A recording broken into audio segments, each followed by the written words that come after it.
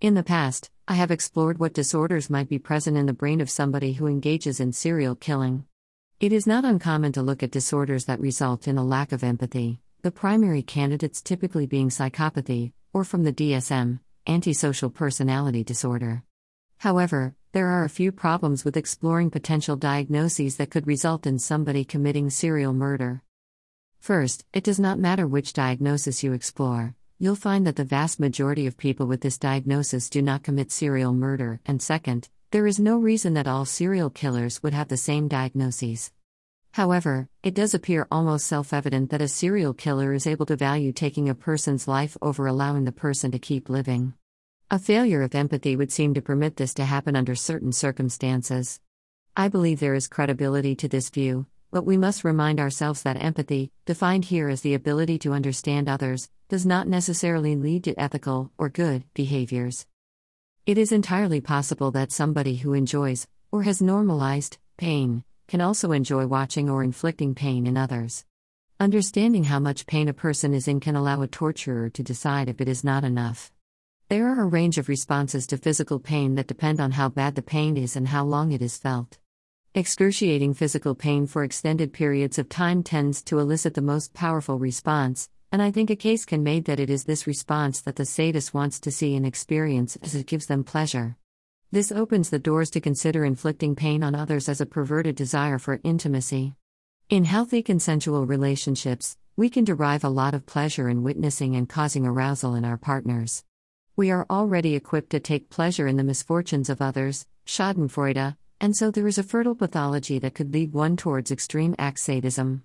When you consider that acts of torture and deliberate assault could be orgasmic for the perpetrator, you can start to understand why it continues to happen in the world, even though it is terrifying.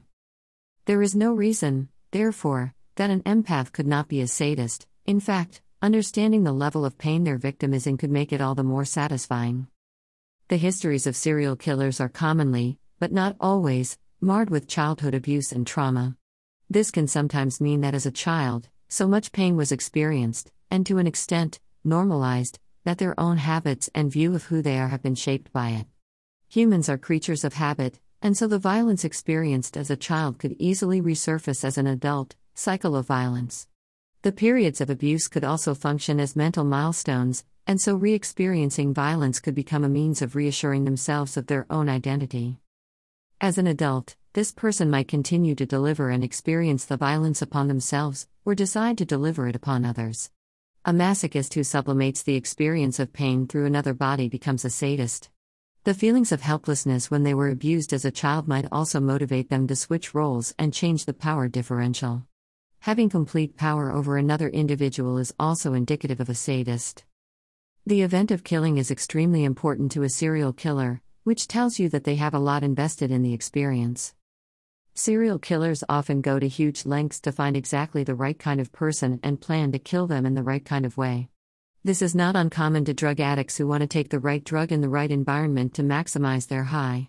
A lack of empathy is sometimes considered a lack of feeling, and psychopaths are often known for being emotionally colorblind. If you read Dr. Robert Hare, you will see that violent psychopaths just cannot understand love, and will often equate it with hedonic sex. Murdering somebody must come with such a powerful feeling that it temporarily satiates the killer, before the desire to do it again resurfaces. The range of emotion might be limited in those who can kill repeatedly, but the ability to feel might not be diminished at all.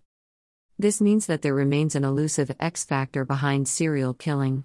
It has been hypothesized, notably by Dr. Lawrence Simon, that male serial killers typically experienced an abusive mother and a physically and/or emotionally absent father. This certainly opens discussion for a number of Freudian interpretations, but if the first and crucially important relationship with a woman is with one's mother, it's not hard to see how this abuse could lead to misogyny. Edmund Kemper seems to exemplify this model perfectly, and once he killed his mother, after a handful of previous murders, his desire to kill seemed to stop, at least according to Kemper. When you look at serial killing as the desire to have an experience with another person, it frames it as the dire need for a connection, albeit temporary, and a way of connecting with the world.